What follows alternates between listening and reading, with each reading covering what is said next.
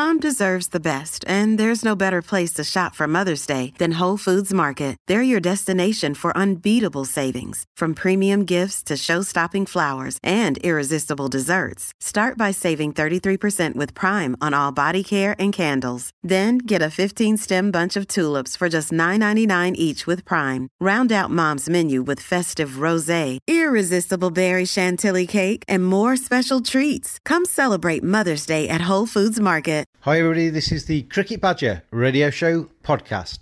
Each badger marks the track with its own scent.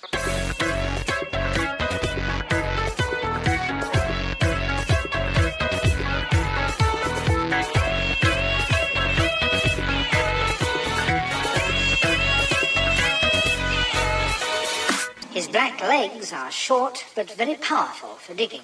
In fact, the name badger probably comes from the French word bêcher, meaning digger. It's that badger style.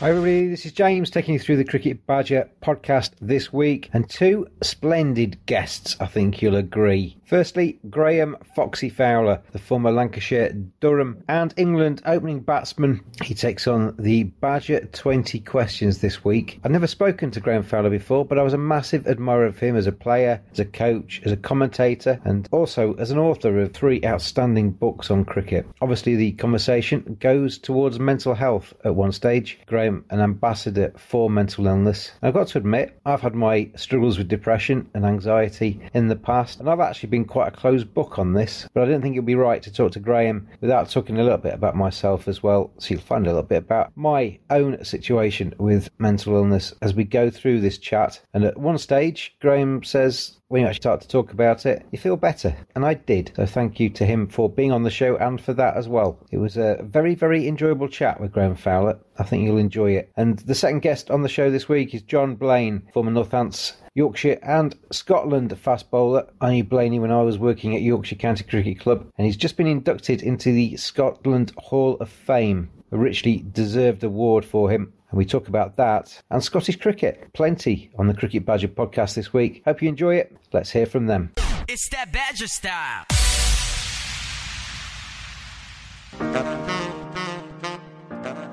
Cricket Badger podcast fact file. Graham Foxy Fowler.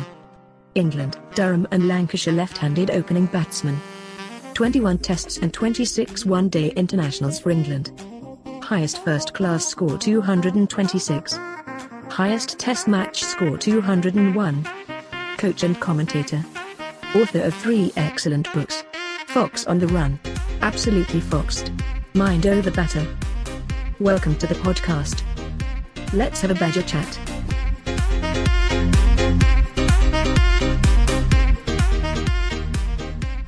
Graham Fowler, former England, Durham, Lancashire batsman. How are you, sir? I'm very well, thank you. How are you? I'm all right, thank you. You're going to take on the Cricket Badger 20 questions this week. So without further ado, I'll ask you the first one. If not a cricketer, Graham, what would you have done with your life? Good grief, I know what I would like to have done. I would like to have been a drummer. I've played drums since I was 16, and I would have loved to have followed that. Whether it would have worked, goodness knows. Any particular heroes there? Any particular music stars you'd have gone for? Yeah, far too many to mention, but I usually like counting to 4 and then started, so it's basically rock. Yeah. Question number 2, what has been the biggest influence, or who has been the biggest influence on your career? On my career? Oh, that's hard to narrow it down to one, but I'll try. David Lloyd, I think, when I first started batting at Lancashire, he was the one who introduced me to a professional technique. I joined Lancashire and was a typical left-handed schoolboy and tried to hit everything through the offside, and he said, no, you can't do that anymore. So I think he put me on the path to understanding a professional way of playing. It's a good time to bring in the university coaching that you did, because I've had a few guests on this show ask them that question, and a lot of them have said you know, when you were involved with the universities, you were involved with quite a few players that have gone on to have good careers. When I set up the Centre of Excellence in 96, the first year that anybody left was 97, obviously, and since then until I finished in 2015, we sent over 60 players into first-class cricket. 2 women played for England, 4 lads went on to play for England. So if it comes to actual influence in cricket, I think I had a bigger influence on cricket as a coach than I did a player. Is that something that's quite nice, Graham, when you've had that contact with the player through coaching, and then you see them go on and you watch them make their debut for England or achieve something in the game? Yeah, definitely. I always loved when coaching that you could actually see people get better and see their enjoyment, knowing that they were getting better. And that side of stuff I've always enjoyed. I've always enjoyed teaching and coaching. So yes, it is. It's given me a lot of satisfaction through the years. What's been your best moment in cricket? If you could relive a day that you had sometime, which one would you take? Can I pick two? I'd pick the 100 against the West Indies at Lords in 1984, and I'd also pick the 200 in Madras in 1985. I remember both of those innings very well. That West Indies side wasn't bad, was it? And those conditions out in India. Were you the first man to make a double 100 against India for England? In India, yes. Yeah, in India. Yeah, the West Indies were hard work, but I like the two together because one was against sheer pace and the other one's against spin in the subcontinent. So I sort of like the two added together because it identifies me as a batsman, not just an opener. What's been your worst moment in cricket? Oh, God, there's been a few of them. My worst moment in cricket was actually when I found out I had two crushed vertebrae in my neck. And that was just after the double 100, and that basically ended my England career. So I played 2 one-day internationals the following 12 months, but yeah, that was the worst moment, finding out that my neck was broken. Who was your cricket hero when you were younger? I never had one. I was never one for having favourites, a favourite car, a favourite band, favourite player. I've never ever had a favourite. There were people I liked watching as a kid. I used to like John Edrich, the Syrian England left-handed opener, and I used to like watching Gary Sobers, who's also left-handed. But I never had a favourite. Okay. If you could trade lives with any current cricketer for a day, who would you choose? Who would you like to live in the skin of, just to see what it's like to be them? Yeah, that's interesting as well. Right now, I would probably say Chris Gale. The only reason being is because I'd love to know what it's like to hit the ball that far. He does conk it a little bit, doesn't he? And also the fact that he got 300 in a test match shows that he can play that form of game too. I just want to be a T20 player because for me the greatest format of cricket is still test cricket. Yeah. When you said right now, was your initial instinct to pick a player from the past? Yeah, there's always players you can think of from the past. I mean, the all-time player I'd like to be for a day would be Viv Richards. Wouldn't we all? He's amazing, wasn't he? But yeah, exactly. I know Smokey quite well, and we were having a chat one day over a beer, obviously, and I said, if you could change one thing about your batting, what would it be? And he took a while to answer, and then he said, I think I'd like to pick the ball up earlier. And I thought, my God, any earlier, and the bowler hasn't let go of it. He was quite some player. I wrote a piece that recently, the coolest cricketer that ever lived, and that was him. I was a kid when he was playing, and just watching him play, the swagger, the kind of the chain around his neck, and the way he kind of chewed his gum and then just dispatched bowlers for fun, it was incredible to watch. Well, the thing was, they had to wake him up to send him into bat. He was always fast asleep. He always seemed to wait when he was out there in the middle, didn't he? All he did when he walked out was put his gum in, put his cap on, put his gloves, walk out, he'd look at the scoreboard, see, he'd look at who was bowling, and by the time he got to the wicket, he'd assessed everything. Yeah, incredible play. I'm going to put you in charge of cricket for a day, Graham Fowler. If you're in charge of world cricket for a day, what would you change? Is there one thing that you'd change to make cricket a better thing? One thing, my God, I'd simplify all the regulations because they're way too complicated. I mean, even players don't know some of the regulations, so how are the fans supposed to get to a game and know what the hell's going on? I mean, this 100 ball thing, nobody's going to know what's going on. Nobody will know what a good score is. And year after year, they've changed all the regulations, so you can't get used to what's going on. And I think the whole point, I mean, they don't fiddle about with football, do they? Make the goals bigger for the last 10 minutes. We do the stupid things. And I think we should just simplify it so that all forms and all competitions, they all stay the same and everybody knows what they're going to watch and what they're doing. And I'd scrap this 100 ball thing. I recorded a fans podcast last night, which goes out the week after yours does, so this is a good kind of trailer for that. But spoke about this, that I listened to Tom Harrison, the ECB chief executive, on the Tutters and Vaughan show on Radio 5 the other night, and he was saying the whole purpose of this is to simplify it for this new breed of cricket fans. And all they're doing is actually making cricket more complicated, aren't they? But if they wanted to simplify it, why not just have, and I understand they want it on free-to-air TV, and I understand they want to attract a new audience, but why all of a sudden 5 ball overs? We've never had 5 ball overs in the history of the game. Why not just have it a shorter form, if it has to fit into a 2.5-hour slot or whatever it is, then why not have, I don't know, 12 overs a side, 14 overs a side? Why do they have to complicate it by 100 balls? And they bowl 10 balls from one end. Either a bowler bowls 5 and then another bowler bowls 5, so you've got to be astute to make sure you can see who's doing what, and then also one bowler can bowl 10 from one end. Now that is not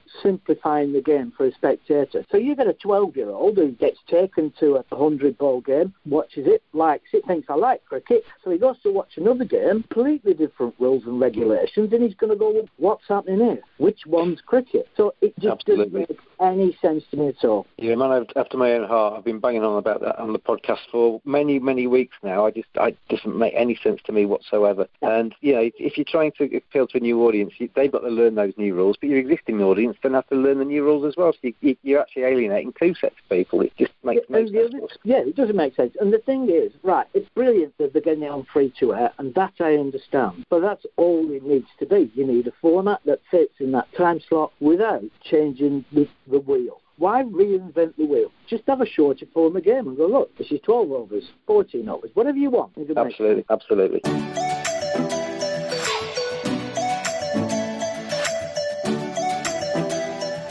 The Cricket Badger podcast is brought to you in association with Cricket365.com. Their ethos: we love cricket and want to make the world love it as much as we do. Join them at Cricket365.com. Thank you very much to them for their support of the Cricket Badger podcast.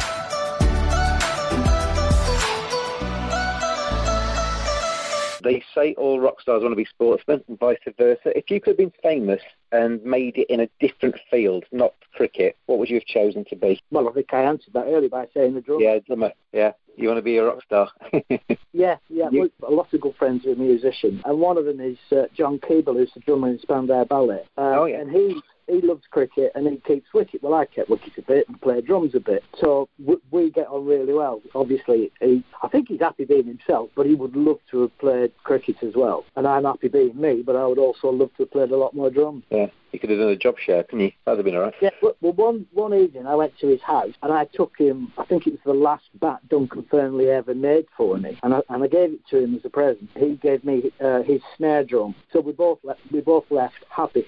Nice. If you could meet anyone, living or dead, who would you like to meet? So on the proviso that I could understand them, Albert Einstein. Okay. I'd be fascinated. How on earth did you come up with all these thought experiments and work stuff out? It'd definitely be Albert Einstein. Who would play you in Foxy the movie about your life? I have no idea. Probably, what's he called? Carlyle. I can't remember his first name. Oh, Robert Carlyle. Yeah, Robert Carlyle. And probably him and Simon Pegg. What's the last time you can remember feeling really nervous? Oh, really nervous? I think probably the night before I played the West Indies at Lloyd's, and then the following night was 70 not out. I never used to get really nervous, and I certainly haven't got nervous since I finished playing. I mean, I do suffer from anxiety attacks, but that's not nerves. That's a whole different ball game. Yeah. So the last time I had an anxiety attack would probably be about 2 weeks ago. But I can talk myself out of those now. But actually just nerves, I would say, playing against the West Indies. Good time to bring that up, actually. You're a mental health ambassador. You've written 3 books, and the big chunks of those have been about mental health and your struggles with that. I've had that as well. I've had depression, and I had an anxiety attack about 4 weeks ago. I was sat in the library, and all of a sudden I was covered in sweat. It wasn't very pleasant. You told the story. I went to the doctors when I first thought, I'm not right here. I went to the doctors. One of the questions they asked you was, do you feel suicidal? And I said, no, I don't feel suicidal. And I heard you tell exactly the same story, and it struck a chord when you went on about that. It was my wife who identified I was depressed, because during the Christmas holidays at university, you have from mid-December to mid-January off. So that's a fair chunk of time. And I didn't have any preparation to do, because I've been doing it 10 years and I knew what I was doing. And in the first week in January, Sarah just said to me, you need to go to the doctors. And I said, why? She said, because you were depressed. I said, what do you mean? She said, you haven't spoken to anybody for 4 weeks. And our 8-year-old at the time said, Dad, you just sit in the conservatory every day with the Land Rover magazine. And it's the same magazine every day. So I went to the doctors. I didn't argue, because I realised after she'd said that, I had disconnected from everything. everything and everyone. So I went to the doctors and he said, yes, you are clinically depressed. Have you thought of suicide? And I said, well, no. I said, because I know I have a great life. I have a wonderful family. I have everything's perfect, but it's over there, miles away, and I can't get to it. I said, so have I thought about suicide? The answer is no. But do I wish he was dead? The answer is yes. For me, anyway, it was kind of like being stuck in the middle of a big sort of fog or something. You kind of felt very distant from people, and it wasn't something necessarily you identified yourself, as you said. And people would say, can't cheer up, sort of snap out of it kind of stuff. And it's not as simple as that, is it? Oh, God, no. The difference between an emotional down, I mean, I've been emotionally down, yeah. If I'm on tour and I'm playing badly and I'm sick of hotels and stuff, yeah, you get down. But I identified the two, and she described it beautifully. She said, I get down. She said, but if I won the lottery, I'd be happy again. She said, but when you're down and depressed, if you won the lottery, it wouldn't make you feel any different. That is absolutely bang on. That's completely true. When I was depressed, I was almost catatonic. I couldn't think of words. I couldn't speak. I remember lying on the sofa one day, just staring out the window. Sarah was at work, the girls were at school, and I wanted a cup of tea, and yet I could not get off that sofa to make a cup of tea. I just couldn't, and it's so bizarre. The doctor gave me tablets, and I took, because there's all sorts of different tablets on there, and I took one lot, and I can remember lying on the sofa feeling a bit sick and a bit as if I was on heroin or something. I've never taken heroin, but I imagine that might be something similar to what it would feel like. I went back and got another set, and that made me feel even worse. And in the end, I didn't take anything. I was slightly luckier than that. The first set of pills they put me on, you have to wait 3 weeks till they work. So I waited 5 weeks. They weren't working. So I went back to the doctors. Then I had to have 3 weeks off so they get out of my system. And then I tried a second set of drugs. Unfortunately, they worked. They kicked in. And what actually happened was, he said to me, what do you want out of this? I said, I want to be me again. I said, I don't want to be ludicrously happy every day. I don't want to take happy pills. I just want to be me again. And the second set of pills, which worked, first of all, they made me feel just numb. But being numb was better than wanting to be dead. And then over a period of time, I wanted to re-engage. So that's how I knew they were working. And I came up with a scale, 0 to 20. 10's neutral. Below 10, I'm ill. Above 10, I'm well. Never been a 1, never been a 19. But I came up with this because our children were 9, 8 and 2, and I knew something was wrong with me, but I couldn't speak. I just came up with this idea one day, so I could answer in a number. So if Sarah or the girls said, how are you, Daddy? I'd say, I'm a 7. All right, do you want to be left alone? Did you want us to sit with you? And it didn't matter what I said, they just got on with stuff. But if they came in and I said later on when I was getting better, I said, I'm a 12, they go, brilliant, do you want to do something? And that simple scale, we still use it now. It was long before Christmas, I was watching telly, and Sarah just said, what number are you? I said, I'm about 14, why? She said, oh, it's okay. She said, you haven't said anything for about an hour and a half. I said, no, it's because I'm really interested in the TV programme. She said, oh, it's fine.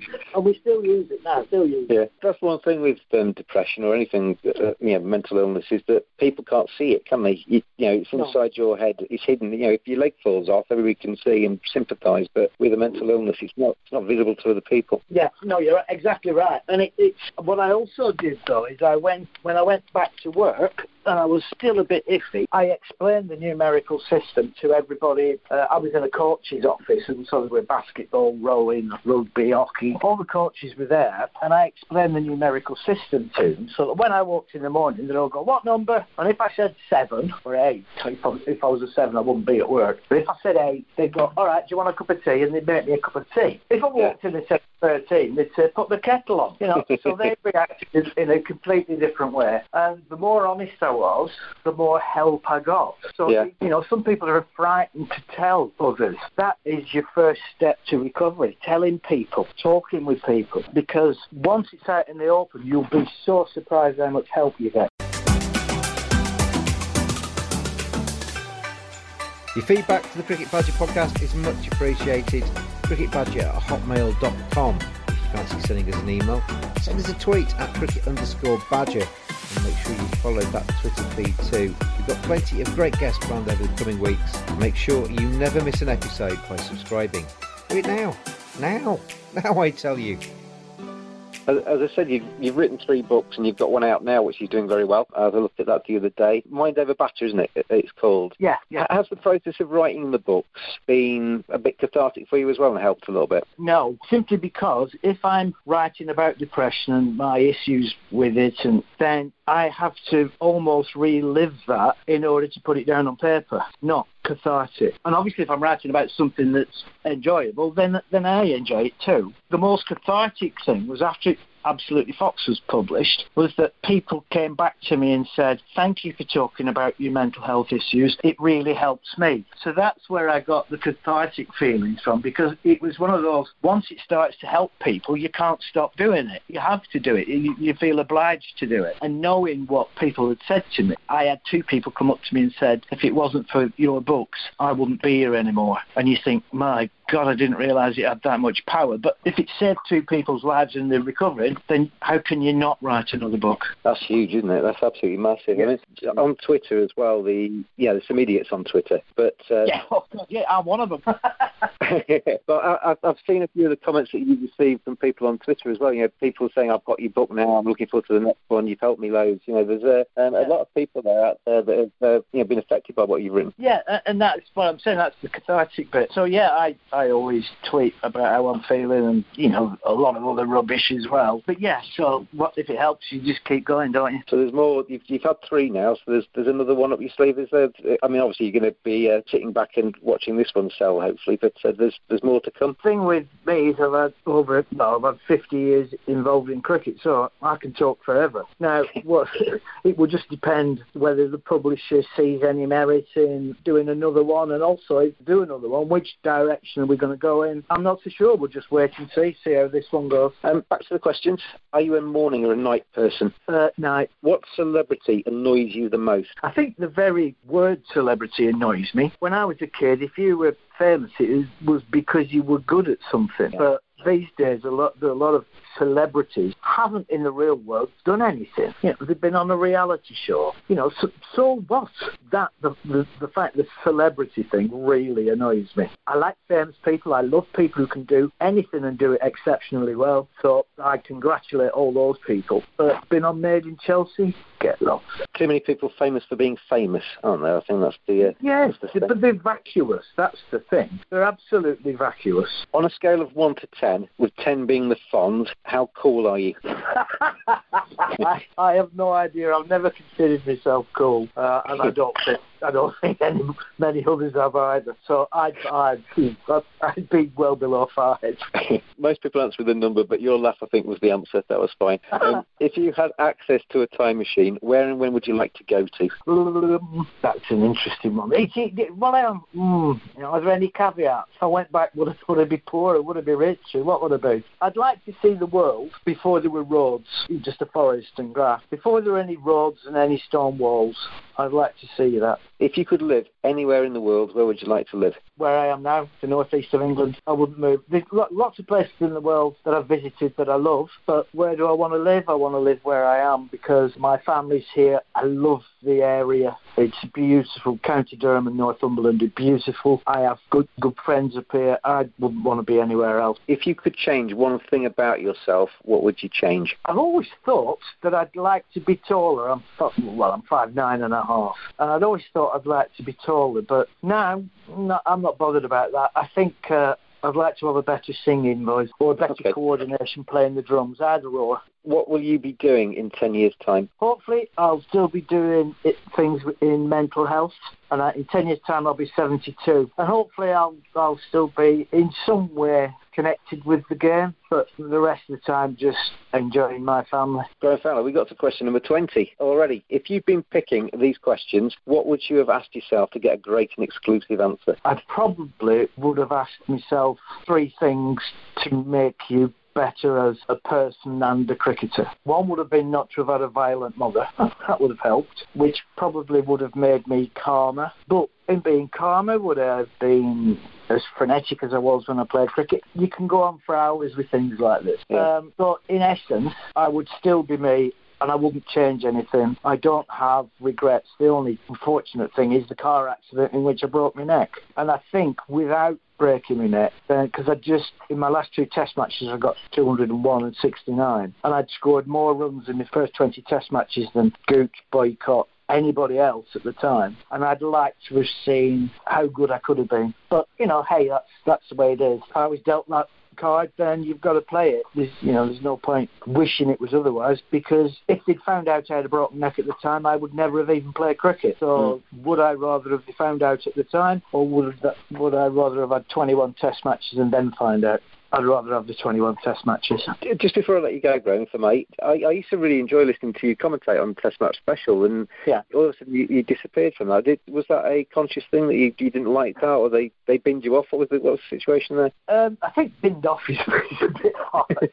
But what happened was, and it happened more or less at the same time with Sky. Sky got, so they did 12 years freelance for Sky. But Sky got a lot more cricket, so they got a lot more permanent staff. And what I used to do was be the third person and drive all over the country. So once they started getting more staff, then my position didn't exist anymore. So that was fine, that was all right. And Test Match Special, Peter Baxter, who was the producer for 20 odd years, he resigned and Adam Mountford took over. And he wanted to establish his own stamp, and you can't blame him. And also there was this thing that I only commentated during July and August because I was at university the rest of the time. And what you don't want is some little lad saying to his dad, "Dad, who's that?" And he says, "I don't know." So there comes a time, unless you're doing it, if you're doing it 6 days a week, like Gower or Beefy or whoever, then you maintain your contact with the public. But if you're only doing it sporadically, like I did, then you're only around now and again, so people might lose touch with who you are. So I understood the decision to let me go and say thank you, but thank you for all the time that you've done. I basically did 19 years for the BBC freelance in various guises. So it was understandable and it was something I enjoyed, but you get to the end of it and that's it. Graham Fowler, it's been an absolute pleasure to have you on this week. I've really enjoyed the chat with you, and many success with your book, and all the best for the future. Thank you very much. I've enjoyed it as well. It's that Badger style.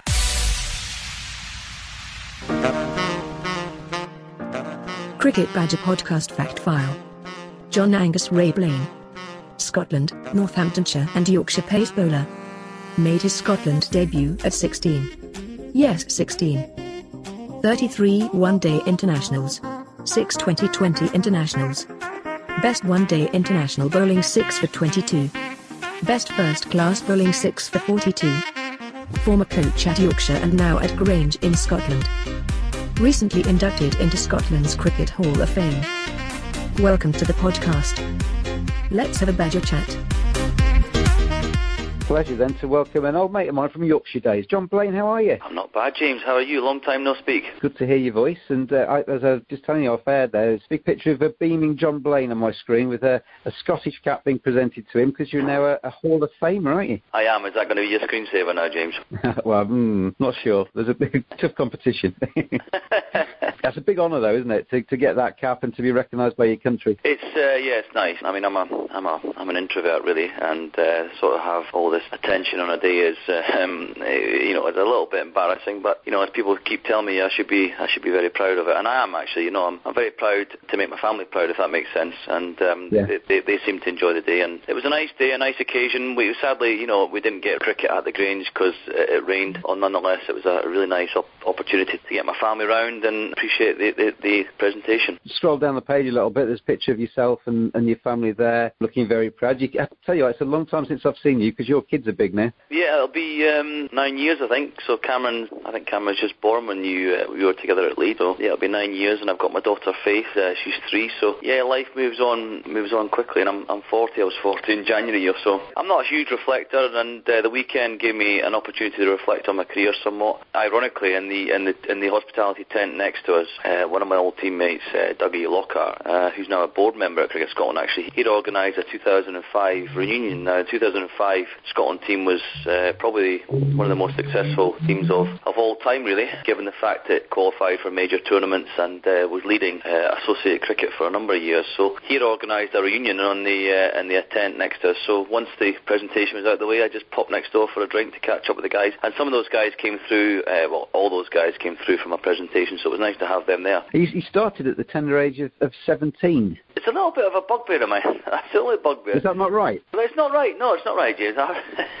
someone who's not pedantic about too many things, but I am about this. But 16 years and 128 days. I made my debut against Nottinghamshire at Trent Bridge in the old Benson Hedges. Chris Tolley, Paul Johnston, who else played that time? Yeah, that sort of era. And Jim Love was Scotland coach at the time, wasn't he? He was obviously the Yorkshire connections there at the very start of all of this. Yeah, Jim was a good man, and he saw you through and got you into that side. Well, I owe a lot to Jim. I texted Jim actually the other night to say thank you for the opportunity he gave me and having belief in me, because I think, I'm thinking now as a coach, to put a 16-year-old into a county ground environment against fully fledged professionals, he must have had a lot of belief in me. So, I was trying to get into his mindset of late, actually. I thought, what would I do if I had a 16-year-old? Because it's a big move. Actually, I've got a couple of 16-year-olds coming through the system at Grange where I'm at the moment, and, I wouldn't have any qualms putting them into a high-level performance environment. So, but going back to Jim, he was really supportive of me, gave me a lot of direction, ultimately gave me the opportunity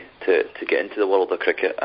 He tied me up with Northamptonshire when I was 16. I think his friend was the chief executive at Northants at the time, Steve Coverdale. So I went down there when I was 16, had a trial, and got a contract. In those days, it was an April to September contract. It wasn't a 12-month contract. But so he got me started both internationally and professionally. So I owe a lot to Jim. It's quite a good time to talk to you as well, isn't it? With the World Cup around the corner, just about to get underway. Scotland got so close, didn't they, to getting a position in this World Cup. I actually fancy the West Indies to do quite well in this World Cup, but it's the West Indies that were Scotland's undoing in the end. It'd have been nice to see another two teams in this World Cup, wouldn't it? To see Scotland and maybe the likes of the Netherlands or somebody else taking part. Yeah, I think first and foremost, it was a real disappointment for the game in Scotland not to qualify. I think what's important for the national team nowadays is to sort of achieve visibility on the global stage, and that would have done us once again. Something that Ireland have done in the last 5, 6, 7 years is just secure inclusion in the global stage top table, and it's something that we desperately need to get in Scotland. To lose out in such a cruel way, it was such a cruel way against the West Indies was disappointing. But yeah, I do fancy the West Indies this time. I think one of the stats of the last 50 over World Cup, I think it was 328 sixes or something scored. And I feel the team that can sort of look to have what will go on and do well. You've seen the explosive way in which England bat now. Obviously, the West Indies have always played that way, so you're always going to fancy teams that can score a high percentage of boundaries. And they've also, both teams, England and the West Indies, have got variations in their attack as well. So yeah, I'm looking forward to it. It's certainly a different World Cups from when I played. I played in the 99 and the 2007 World Cups, but it's a different game now, really. It's a different game for bowlers, isn't it? You see the likes of Jos Buttler and Chris Gale, etc., just bashing the ball. Kieran Pollard in the last IPL was astonishing. And you might as well almost at times wheel out a bowling machine and stick it there rather than actually put people through bowling at some of these guys, because it's monstrous what they can do, isn't it? It is, and that's testament to the skills that the batsmen have nowadays. They score 360 all round the wicket. There used to be a period in the 50 over game where ball asked the question of the bat, but now I think the bat just asks the question throughout the full 50 over. It doesn't really allow the bowler an opportunity to settle. I watched a game yesterday at Grange, Sri Lanka against Scotland. There was a short period when the spinners came on in the middle period of the innings where it just slowed proceedings down, but then you've got a situation where the spinners come to the back end of the spell and then the seamers come back on, and it's not cannon fodder for the batsman. It's just a damn sight easier than it used to be. The game is changing, skills are improving for the batsman, but then as a bowler it's a good time to play because it's asking more of you, and you have to sort of develop your skills, and allows you to be expressive as a young bowler. Going back to the start of your life in cricket, as a teenager or whenever you first picked up a ball and thought, I can bowl this and I can do this quite well. Scotland, with all due respect, isn't known to be a cricket nation, is it? From where I sit in England, you think about Scotland as being football, you get the occasional athlete coming through. Cricket isn't the first thing you think about. As a youngster, what was the lure for cricket? Because it couldn't have been a fashionable sport to be attracted to. No, I was born and bred in a place 12 miles outside of Edinburgh called Pennycook, and it's on the way to the borders, on the way down to the beautiful spots down there. And our house just lived around the perimeter of Pennycook Cricket Club. Now, football was my first sport. Cricket, I guess, offered a bit of respite to me during what was a very busy schedule as a young footballer. I signed schoolboy forwards with the Hibernian, and then I went across to play with Falkirk, so I was a sort of junior professional for the best part of 3 years, and then, I sort of got to a stage where I became disillusioned with football, and then cricket was just there, and as I say, it was a respite, and because I was physically fit and strong, I found bowling quite easy, and I could, maybe had a natural ability to get the ball down the other end relatively quickly, had a bit of skill, and that was it. But, football was my first thing, and then, cricket was the respite. And I know, as a coach nowadays, I see a lot of parents asking, or even a lot of governing bodies asking children to specialise. Now, the big thing that got me into cricket was football, if that makes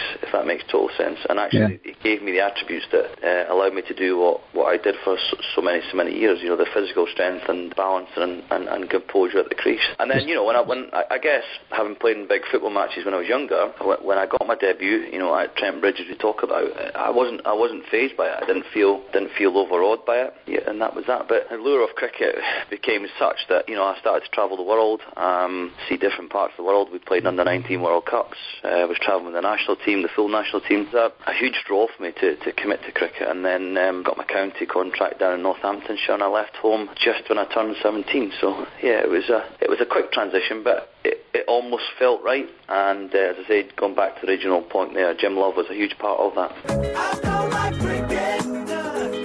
Oh no. I love it. The new feature on the Cricket Badger Radio Show podcast is the letters page, very much in inverted commas, because what we want you to do is to record your comments onto your telephone, send us the audio to cricketbadger@hotmail.com, and we'll play it out as part of that letter page function. Maybe even react to what you say, whether it's an opinion on cricket, international or domestic. Maybe you've got some suggestions for the England team or for your county.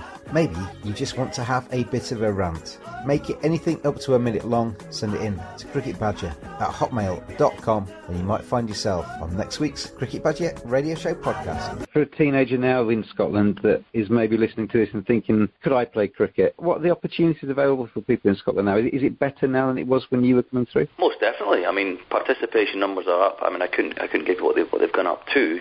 What I did fail to mention in that last question there, James, was that there's more cricket clubs than rugby clubs in Scotland. Now, okay, participation numbers might be higher in rugby, but no one actually thinks about cricket in Scotland. But actually, I say to them, well, there's more cricket clubs per se than rugby clubs. The intervention or the addition of All-Stars has helped out, shall we say, smaller clubs, and numbers have grown in clubs outside the city. I mean, clubs in the cities, they still attract kids from independent schools predominantly. In the outer skirts of the city, All-Stars have really helped boost numbers. In the west part of the country, we have a strong Asian community, and a lot of the Asian community are holding clubs in the west together, and that's going from strength to strength. They've just started a tape ball league, which is an indoor game played with a tape ball in Glasgow, and that sort of has again boosted numbers throughout the winter. And the other thing to note in Scotland is that because the game only lasts for 6 months, and given the rain, it can sometimes only be a 4.5-month season. We've got to try and keep the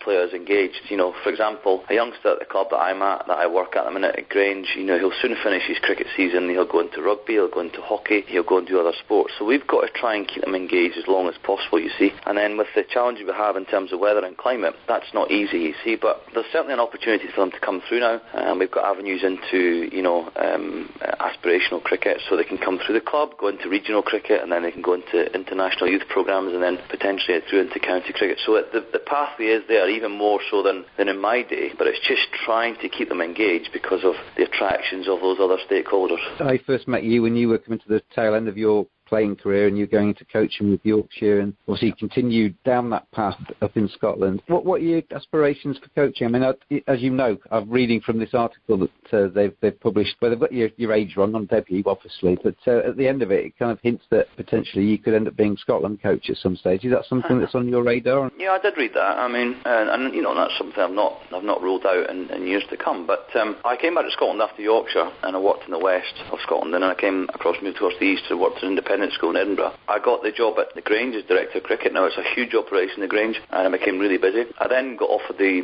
national fast bowling job for Cricket Scotland, so I took that on. So I had 3 jobs at once, but the problem was I wasn't doing justice to any of them because I was so busy. So I decided to stick at the school for the time being, so which was Loretto School in Musselburgh. And then, you know, what happened there was the job just got very busy. So the Grange came back to me and said, look, John, would you like to come on board and be our director of cricket more full time? So I did that. And I now find myself at the Grange on a full-time basis, and I'm thoroughly enjoying it now. I'm still around the international scene. I help out in the pathway system for the young fast bowlers, and I still advise some of the international players now. But I'm not actively involved in the international national team. I mean, I was fast bowling coach for 2 years, I say, but who's to say I'll get it back in the future? I just don't know. But I think more importantly, the moral of the story is, James, I'm actually really happy in what I'm doing. You know, I think when I had 3 or 4 jobs on the go at once, you never do justice to one. You know, you're never in the same place at the same time, so you're always moving on to the next thing and never actually doing the job properly. So I'm really happy at the moment. What happens in the future is yet to be decided, yet to be seen, but I'm really content in what I'm doing at the moment. So, I mean, I've got a good relationship with the new coach who's just came in, Shane Berger from South Africa. We've met up a couple of times, and you know, he picks my brains about what I see in terms of cricket across the country. So yeah, I can help remotely, you know, but in terms of taking on the job myself in the future, I haven't ruled it out, but I'd love to do it. You know, why wouldn't you? I mean, Stevie Clark, the new football manager, who has got an incredible CV, you know, Chelsea and so on and so forth. He mentioned last night that actually it's his dream job. Why wouldn't you want to coach your national team? I don't want to depress you, John, but he's got a big job there, hasn't he, with the Scotland football team at the moment? Well, he hasn't.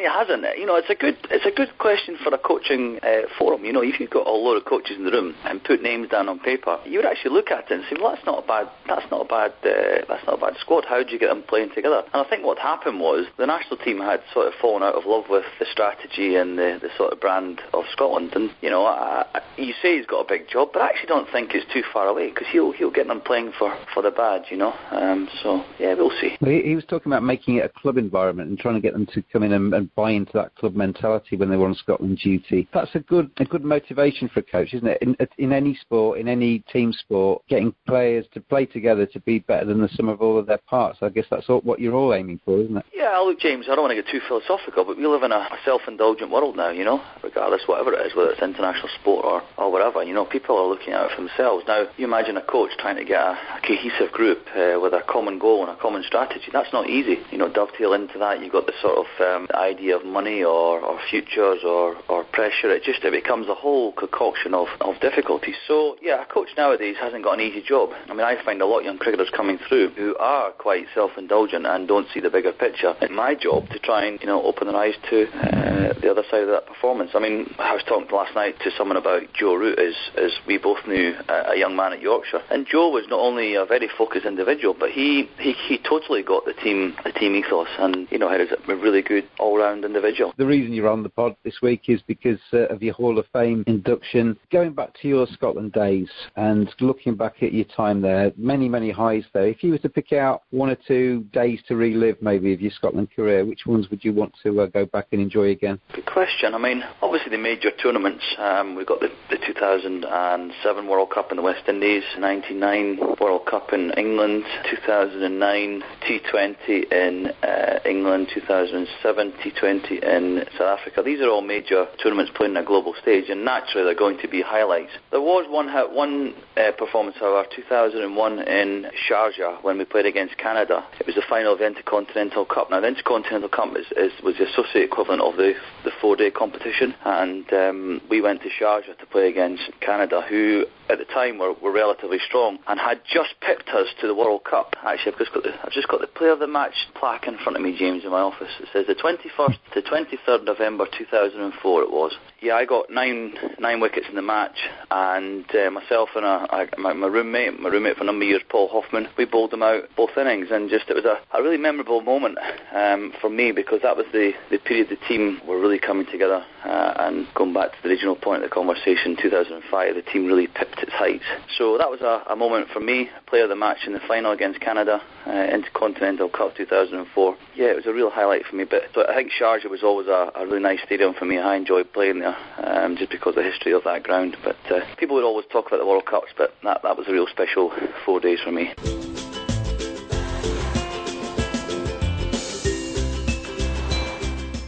Discover one of the most beautiful lifestyle resorts in the Caribbean at the Accra Beach Hotel and Spa.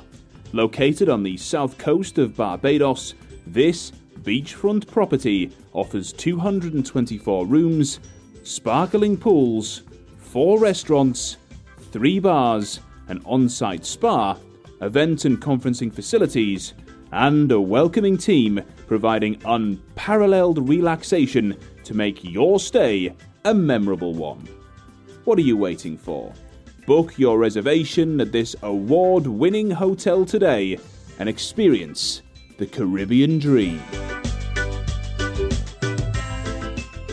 I remember going to Abu Dhabi, and you were part of the Yorkshire squad there, and you left early to go to a World Cup, and then you left that World Cup early. Yeah.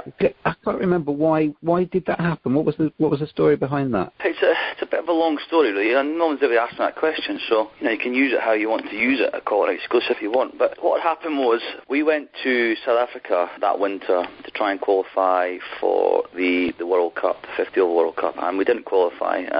We should have qualified, and I remember coming home just after Christmas and saying to my family, look, I'm struggling with the strategy that's being put out in front of us in terms of the coach and the team we have. The team had been fluid and been self-managed and self-policed for a number of years, and we were turning out some really good performance. We had some experienced players. We had myself, Gavin Hamilton, Dougie Brown, and some really good homegrown talent who were performing, and we were leading the way in the associate cricket. Now, a new coach came in and tried to, if you want, reinvent the wheel, so to speak, and we didn't win games of cricket. Now, I won't go into the technical and tactical things of it, but we just didn't win. We didn't win the associate qualifying tournament to go to the World Cup. So I came home a little bit disillusioned and was a bit fearful of going to the 2009 World Cup in England, the T20 World Cup, and I spoke to my family and I said, look, I'm a bit concerned. And they said, well, John, look, go back to Yorkshire, do your stuff, see if that invigorates you, and then, when the World Cup comes round, then you might be in a better place. And as you say, James, we went to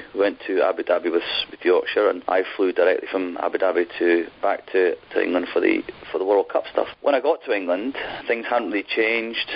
We played Bangladesh at John Paul Getty's ground. I was a bit concerned by sort of strategy that was being laid out, and I knew that it wasn't suitable to the group of players we had. Anyway, long short of it was, we played Bangladesh in a match at John Paul Getty's, and it didn't go very well. There was a few things discussed during the match, and then after the match, we were having a post-match discussion, and given the fact that I was one of the senior players and vice-captain, the coach didn't want to hear my opinion, and actually, Gavin Hamilton, who was captain at the time, had said to me, look, Blaney, you and I we should drive this bus again. We should get this team back to what it has been for the last 4 or 5 years, and that wasn't the case, because the coach wanted to play it a certain way. So I tried to reason with the coach and talk about it. He wasn't wholeheartedly interested, and I decided to leave, and I just left the camp, and that was it. I just felt that I wasn't focused on my cricket, and I wouldn't be when I went on the global stage in 2 days' time. So I just left the camp, and I went back to Leeds, and that following morning, I didn't get back into Leeds till about 3:30 in the morning. That following morning, I took the Caribbean to Scarborough and felt quite liberated, and it was a silly move. It was a pedantic move by me. It was an immature move, but I think the reasons which I did it were right, because over the next 4 or 5 years, Scotland didn't achieve the success they should have done, and that was down to a change in coaching staff and strategy. And I think that's where Ireland nipped in. We took a bad touch on the ball, and they just nipped in and took possession. And where Ireland are now, I think if we had continued on the lines we were on, Scotland would be more than comfortably where Ireland are. And that was it. So what I did was wrong, and it's taken me a number of years to gain the trust and get back on side with a few people. I mean, I offered the olive branch to the stakeholders in that decision, that sort of incident, and we've moved on from that. But you did ask. I thought I'd tell you, James. Am I right in saying you didn't play for Scotland after that? If you had your time again, you would deal with that differently, would you? And maybe just try and stay within that squad? I would deal with it differently. I was a little bit emotional at the time, and a little bit frustrated, so to speak. I missed out on, having gone to Northamptonshire and Yorkshire, I probably missed out on 180 I don't know, 115, 120 caps, maybe more. And then I certainly missed out on, the way my fitness went, I certainly missed out on 70 or 80 caps after 2009. So, you know, I probably missed out on the best part of 200 caps. You know, now I got 320, I got 120. So I'd easily been Scotland's most cap player. And, you know, that was my decision at the time, you know. But I certainly couldn't perform, and probably couldn't have performed in the environment that was being created. I remember writing a letter at the time to one of the board members highlighting my concerns, and that email was pulled out 7 or 8 years later, and unfortunately some of the points I made have came to fruition. But hey ho, that's how life moves, you know. And look, but just for the record, you know, I'm 100% behind Scotland and what they're doing now. Grant Bradburn, who moved on to become the assistant coach of Pakistan, really moved the national team forward. Got a good young coach in Shane Burger now, and hopefully they can sort of just achieve the results they want to achieve. I know they're trying to achieve a victory against one of the full members, you know, to try and secure test status. That's the next objective. So I was hoping they could have done it in these 4 matches against Afghanistan and Sri Lanka, but that's not happened. But who's to say it might not happen in the next year or so. And Blaney, you came down to Northampton as a youngster, then you played for Yorkshire as well in the county game. How much did that give you as a cricketer to add to your experience that you'd had already? Presumably more competition, but fairly intense as well, I guess. Yeah, very intense, James. The county game is relentless. You know, if you're not switched on, it sort of spits you out quickly. And I was lucky to have so many years. I had a lot of natural pace, and as time went on, I developed a lot more skill and guile, and became a better all-round bowler. I mean, I had a huge back operation in '99 just after the World Cup, and that took me 18 months to come back to full fitness. I was told I'd never come back to the county game, but I did. I'd won sort of 2 knee operations and, you know, numerous side injuries. But that's because I chose to bowl fast. That was part of the journey, you know. You know, I bowled a lot of my better spells, my best spells when I was top side of 30, and I felt I was a really all-round bowler by 28, 29, 30, 31, 32. And, you know, I keep telling young fast bowlers now that they might be 18, 19, 20 or even 21, but they're not really a bowler until 28, 29, 30, because the body's getting used to strains of bowling, but also you're learning your trade. So the county game was good for me in that regard, that it let me develop. Thank you for coming on today. It's a pleasure to speak to you again, and good to have your time on the Cricket Badger podcast. Just one final question, Blaney, before I let you go. Fantastic tournament, the World Cup, about to start on these shores. England got a huge chance of winning it. It's a great opportunity for the game, isn't it? Not just in England, but in Scotland, all over the place, to try and get people excited by what they're going to see over the next 6 weeks. Yeah, I mean, definitely. I mean, go back to 2005. You know, no one ever thought what would have happened in 2005 with the Ashes series then would have happened and propel the game in the country and in Europe to such a level. You know, it happened without any warning. Now, I'm hoping the World Cup this summer, and I'm hoping the Ashes this summer can propel the game to greater heights. You know, it's a really good summer to look forward to. England have an exciting bunch of young cricketers, and I think there's a genuine risk from all teams in the tournament this year, the World Cup, that something can happen. So, you know, we talked at the start of this call about West Indies and England coming to the fore, but I wouldn't bet against, not that I'm a betting man, you know, another team causing real upset. So it's an exciting summer. Can't believe we're almost in June. It's incredible how quickly the summer goes. But yeah, definitely looking forward to it, and hopefully we can have a repeat of 2005 and the game can be propelled further forward if that is possible. Well, hopefully that's exactly right. John Blaine, thank you very much for joining me on the Cricket Badger podcast this week, and once again, many congratulations, inducted into the Hall of Fame in Scotland, and well deserved. Thank you, James. It's that Badger style. Thank you very, very much indeed to Graham Fowler and to John Blaine for joining me on the Cricket Badger podcast this week. It's been a pleasure to talk to both of them, and I hope you enjoyed the chats that I had with them. I'll be back again next week for another Cricket Badger podcast, when I'll be joined by 2 supporters. Becky Fairley-Clark is the chairman of the Cricket Supporters Association, and Simon Peel, who you'll have heard before on a previous fans forum on the Cricket Badger podcast. They both join me to talk about cricket. Obviously the conversation gets around to the 100, and we talk about the county game. So join me next week for that, and until then, enjoy your cricket badges.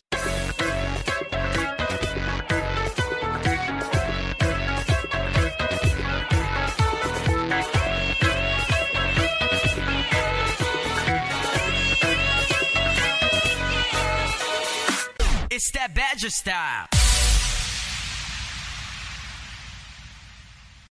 Sports Social Podcast Network.